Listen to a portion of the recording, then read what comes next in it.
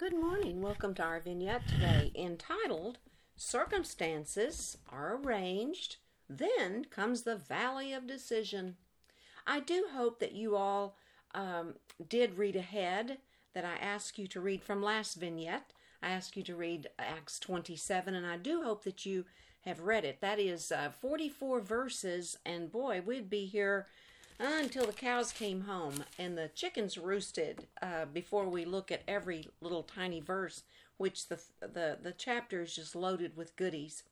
But we're going to be talking about circumstances that are already arranged, and then the decision. How do I respond? You know, the doctrine of the sovereignty and the providence of God has fallen on hard times. Few believe in the sovereignty and the providence of God. And from many pulpits in today's world, you don't hear about God's sovereignty and providence. And yet, it leaps off the Bible, the pages of the Bible, from Genesis to Revelation. But you have to read to see. You've got to see to read and read to see. But you know what? God is not intimidated about what man thinks or what he doesn't think, or what he believes or what he doesn't believe. He does not change by the whims of society. He just keeps on keeping. He just keeps on keeping being God. That is who he is. And so those circumstances are those things that just stand around us. And in chapter 27, Paul can be compared to Joseph, really, in Genesis. His account begins in chapter 37, and it runs all the way through from that point into the end of Genesis. But Paul's life could be compared to Joseph because his life, like Joseph's, took an unexpected twist and turn, and it was like living life on a conveyor belt. Circumstances happened, decisions were made that they weren't his to make. He was just part of the process, that decisions were being made for him. And so, you know, after circumstances come the valley of decision. And that happened with Joseph many times. He was putzing along, and my goodness, the conveyor belt took him a different way, and he had to adjust constantly for the circumstances in his life, which he didn't ask for any of them. He didn't make it happen. They just happened. And that's what circumstances are. James calls it a test. We could say test. Tests are upon us all the time. How do I respond to this test that's come up in my life? And so you can see, as we read the Apostle Paul's life, you can see how circumstances came in and out of his life, and he never missed a beat. The valley of decision was no decision for him because he was committed. And he could say at the end of his life, I have fought a good fight. I finished the course. He could say that because in fact he did. He never wavered a bit.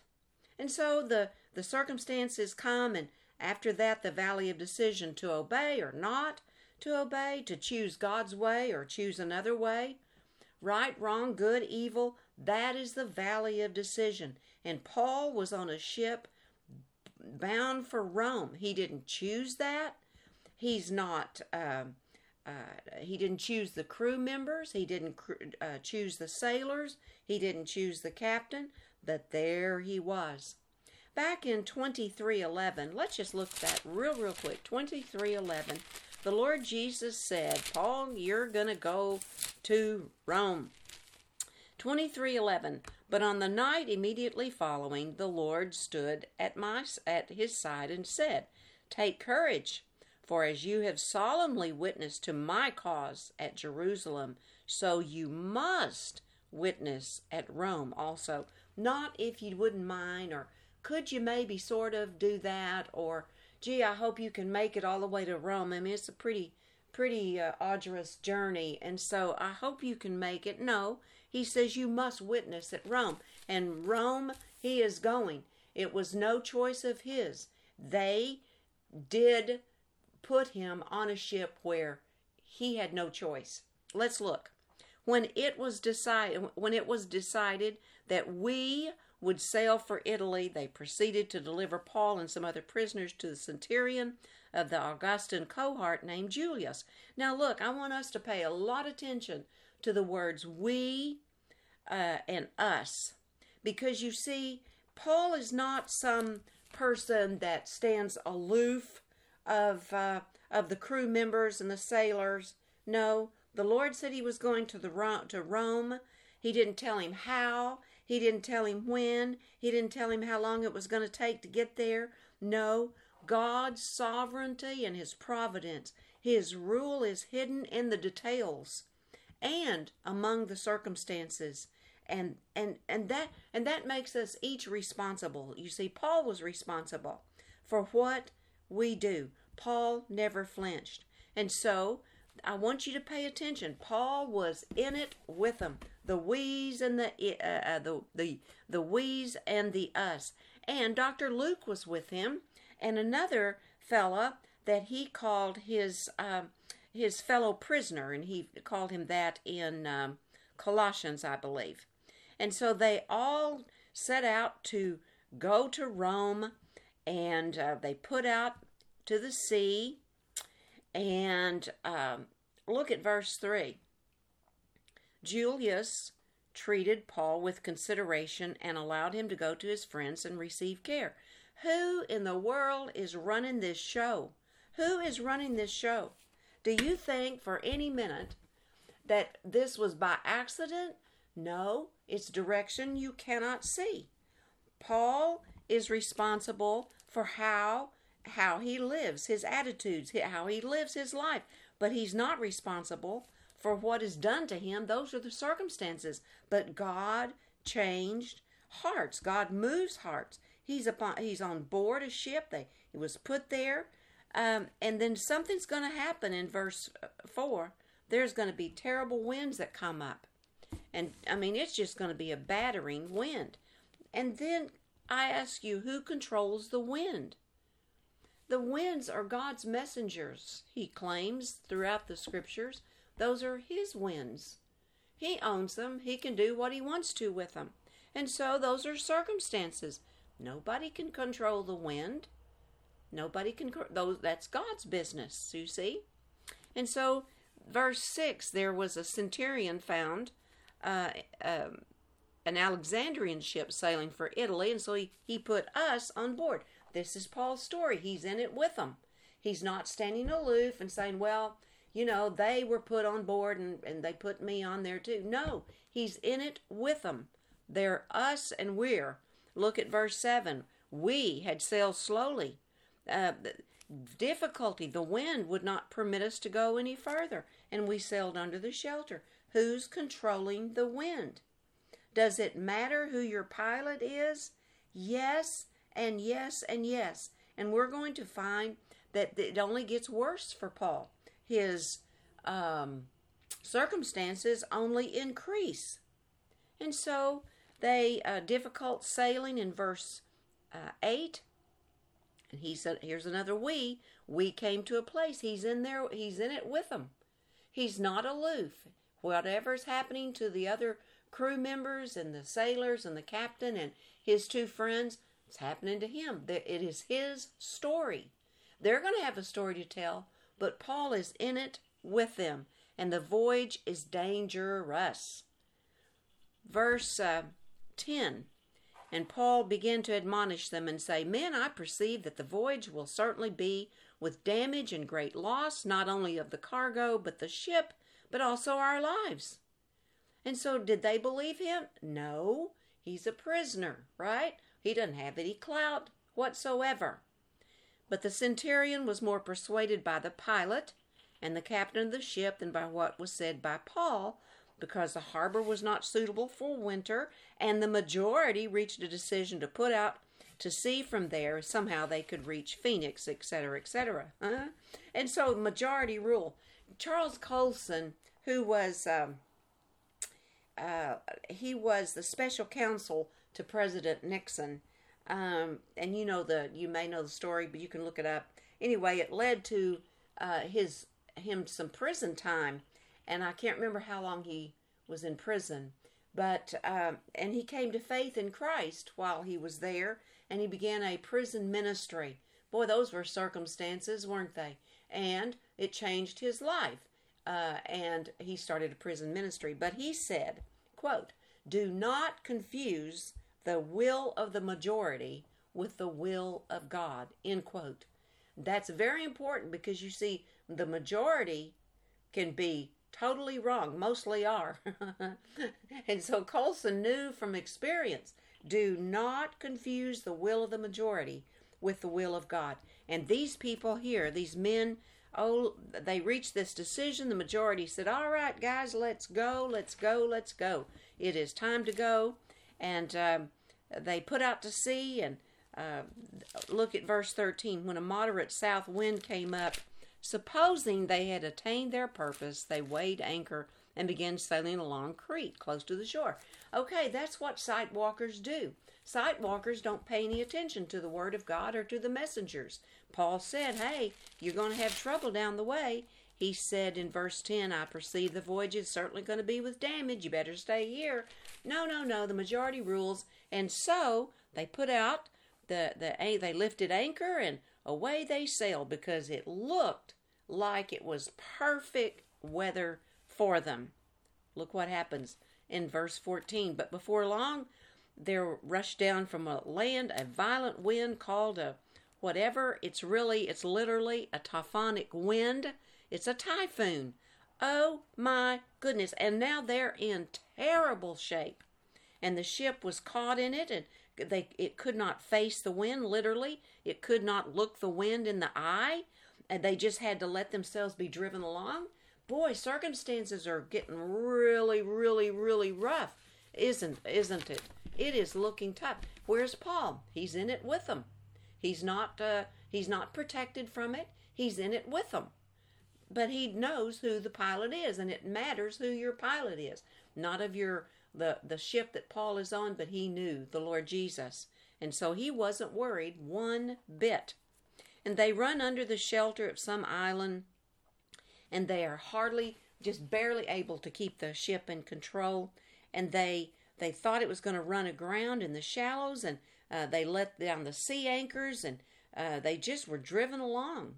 And you can see the we's and the they's and they. Paul didn't hoist up the ships, the cables and all that. No, that was the workmen. That was the crew. He's not part of that. No, he is part of his story. He's in it with them, but they have assigned duties, and so does Paul. Only his is a spiritual thing. On the third day, number 18, verse 18, they were violently storm-tossed, and they jettisoned the cargo. And then on the third day, they threw the ship's tackle overboard with their own hands.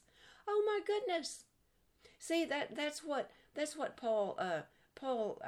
Job, the Satan said about Job to the Lord. He said, hey, any man will do anything to save his life. He'll curse you to your face. He'll save it skin for skin. The man will do anything to save his life. Well, Job proved Satan wrong, and these people are scared to death, these men, and they're lightening the load as best they can. Their sun, the stars, it's been dark. It was a huge storm assailing them, and they gradually abandoned their hope that they would be saved, and that's in verse 20. And you see, that's where we all have to be. We all have to come to that point that says, I need a Savior. I cannot save myself. I have no hope. There is nothing left for me. There is no future for me. I need a Savior. We come to that point. All of us have to come to that point of hope, of being saved, delivered from the bondage of sin by any person, thing, place, nowhere but the Lord Jesus. His sacrifice for us. His sacrifice.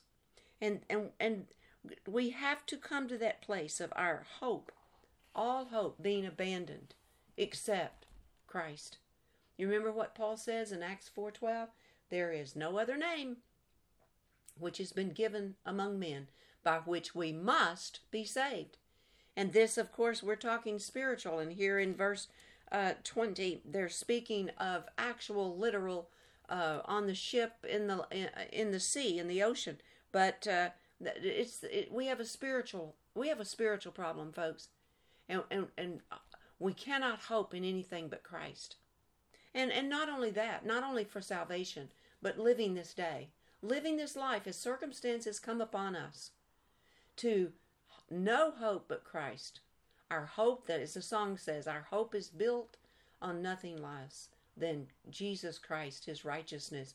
He's gonna get us out of this wicked, wicked place. And we stand with him. We stand because of him. And we trust in him. Verse 21. They'd gone a long time without food, and Paul stands up in their midst, and he says, "Men, you should have listened to me." You know, nobody likes to hear those words. You should have listened.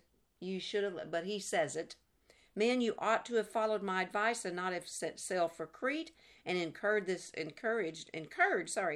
damage and loss." Look at verse 22. "Yet, now I urge you to keep up your courage, for there will be no loss of life among you, but only of the ship." No one dies today. Believe it or not. There will be no loss of life among you, but only the ship. Why? How can you say that, Paul? I mean, are you an idiot? I mean, this is typhoon weather.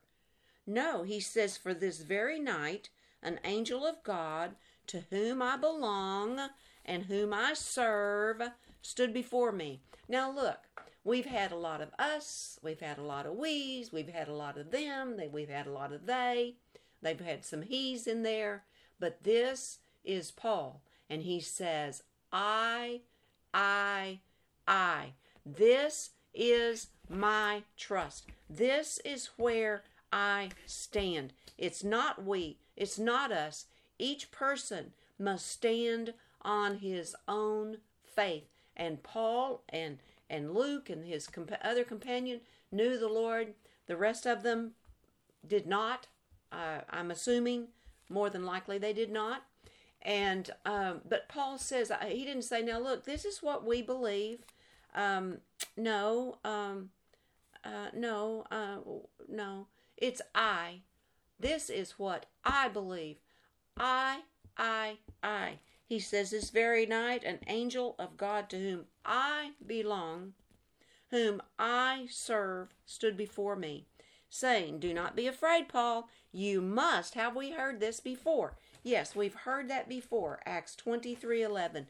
The Lord Jesus said, "You must witness about me in Rome." And here it says again, "You must stand before Caesar, and behold, God has granted you all those who are sailing with you."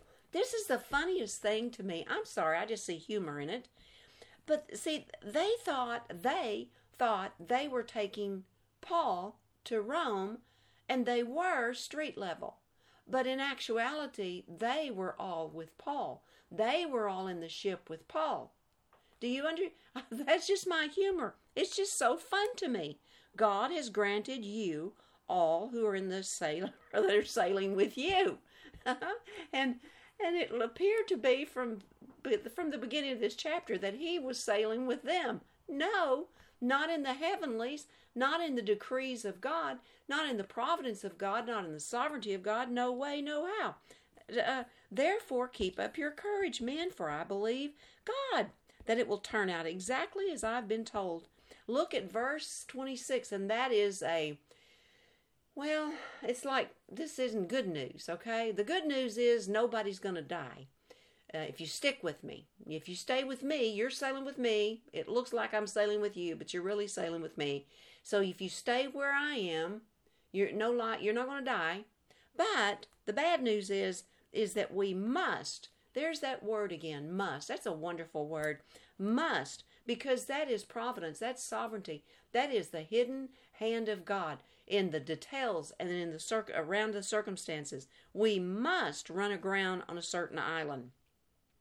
And you can continue reading that, and they're taking soundings and got the phantoms counted. Look at verse 29. Fearing that we might run aground somewhere on the rocks, they cast 4 anchors from the stern and wished for daybreak. Don't you know? They wished. But they're not listening to Paul. Their little hearts would have just been at peace if they had just listened to Paul's words from very God. Do not be afraid. Do not be afraid. God has granted you all those who are sailing with you. But they didn't listen. They're going to still try and save themselves. And they're still afraid. Look at verse 30. But as the sailors were trying to escape from the ship, and they let down the ship's boat into the sea on the pretense, of attending to lay out anchors for the bow, Paul said to the centurion and to the soldiers, unless you men remain in the ship, you yourselves cannot be saved. You're sailing with me. You're sailing with me. God has granted, verse 24, you all who are God has granted you all those who are sailing with you. Verse 22, yet now I urge you to keep up your courage, for there will be no loss of life among you. Believe God. That's all you got to do. Hey, that's all we've got to do today. What does God says? You got anybody confused out there with pronouns and all these things, these crazy nutty things that are going on? Hey, just go to the book. Just go to the book. Culture is nutty as a fruitcake. God's word is the same. You can stake your life on it, and you better, because there's nowhere else to go. God's word is reality. God's word is true, and we can stake our life on it. We better stake our life on it. It's because there is no other way. There is no other truth. God is truth. God's word is true. He wrote it for us. He had it written for us. That's His very words. So why don't we believe it? Are we afraid? Yeah, sure. We can be afraid. Things are happening around us and below us, and things are happening. But we need to be like Paul. We know where we've come from. We know where we're going. And we're going to, what does he say? Verse 25, I believe God that it will turn out exactly as I've been told. We've been told how it's going to turn out, haven't we? We don't know the end of our life because that's in God's hands, but we know where we're going, and I'm going to stand on my own faith. I know it's going to turn out just exactly like God has told me in the scriptures. I'm going home to Him, one way or the other. He's going to get me out of here. I believe that with my whole heart. And so we have to have that. We have to have that walking by faith, walking by trust, walking by truth, God's truth, in order to have peace and stability in our life in a crazy, typhonic, what they call it, typhonic wind. That's what's happening in our world today. It's crazy. It's nutty. It's a typhonic wind. I believe it. I'm quite sure it's a spirit. I know it's a spiritual thing. I know it is. And so they're gonna save themselves and said, nope, you better not leave unless you remain with me. You in this ship, you're not going to be saved. And so they cut away the ropes, and it fell away. And then until the day was about dawn, he kept encouraging them to take some food, saying, today's the 14th day that you've been constantly watching and going without eating and having nothing. Paul didn't. Paul had no fear. But they did. They were scared to death. And so he was encouraging them. Do you think God put him there for a specific purpose? Do you think those men were blessed? Yes. But the story's not over. It gets even more fun as we get into the chapter and further on into chapter 8, which we won't cover. But verse 34, therefore I encourage you to take some food, for this is your preservation, for not a hair from your head of any of you will perish. See, God said He's going to grant all those who are with you, sailing with you, Paul. They're sailing with you, okay? It doesn't look that way, but that's the reality of it. And there's not going to be any loss of life. No one dies today. No one dies. And so having said this, he took bread, gave thanks to God in the presence of all. He broke it and began to eat, and all of them were encouraged, and they themselves took food. and all of us in the ship, he's in it with them, were 276 souls or persons. 276 people. And when they had eaten, they began to lighten the ship by throwing out the wheat. What? Throwing out, they're still trying to lighten the ship. So nothing matters but their life. And so when day came, they could not recognize the land. Oh, good, wonderful. But they did observe a bay with a beach. Yay, this is where we're going. And they resolved to drive the ship onto it if they could. Well, there is no way that this is going to happen. Why? Because verse 26, circumstances have already been arranged. The valley of decision is next, and these people still aren't listening. Verse 26, but we must run aground on a certain island, a specific island. Not just any old island's going to do, a specific island, a certain island. But they're going to the beach. No, they are not going to the beach. Oh my. And verse 40, casting off the anchors, they left them in the sea, while at the same time they were loosening the ropes of the rudders and hoisting the foresail to the wind, for they were headed for the beach. We're going to the beach, y'all. Verse 41, but striking a reef, who's in charge here, you know? Who's in charge? But striking a reef where two seas met, they ran the vessel aground, and the prow struck fast and remained immovable, but the stern began to be broken up by the force of the waves. And look, the soldiers' plan was to kill the prisoners so that none of them would swim away and escape. But the centurion, wanting to bring Paul safely through, kept them from their intention and commanded that those who could swim jump overboard and get to land, and the rest should follow, and so on. So it happened that they all were brought safely to land. They're headed for the beach and they strike a reef. That's exactly what Paul said. 26. But we must run aground on a certain island. Whose moving hearts and mind? Who arranged for these things? Who wanted to bring Paul safely through it all? Who moved hearts and minds? Verse 44. No one died that day. God said, who arranged the circumstances? And they all made it safe to land. It did turn out just exactly like God said it would, as Paul told them that it would. Paul was their passenger, but in reality they were riding the waves with Paul. And this certain island, as you'll see in the next chapter, is Malta. And God wanted them there for a specific purpose. Let's read verse 1, 28. When they had been brought safely through, then we found out that the island was called Malta. See, verse 26, 27, 26. But we must run aground on a certain island. Verse 28, chapter 28, verse 1. We found out that the island was Malta. The Lord didn't tell Paul. He didn't say, okay, now it's going to take you many, many days, and and you're going to run aground on this island called Malta. And while you're at Malta, such and such is. He didn't tell him. God doesn't tell us either. That's why the circumstances in our lives, God is in the details. He's among the circumstances of our life. And then, guess what? It's the valley of decision. And that's what matters. Not the circumstances. James says, hey, brothers, sisters, when you encounter various trials, what are you supposed to do? Count it all joy. It's not feeling good, but it's going to turn out for good. Because there's, according to James, there's things about all of us that just doesn't come up to snuff. And God's going to give it to us. But he's going to take us through a trial to get us there. And I'm calling that circumstances. The circumstances are arranged, and then comes the valley of decision. Valley of decision.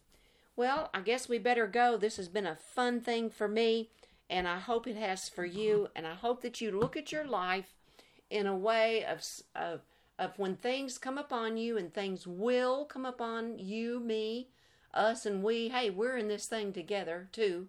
We're just in different ships, different boats, but we're in it together.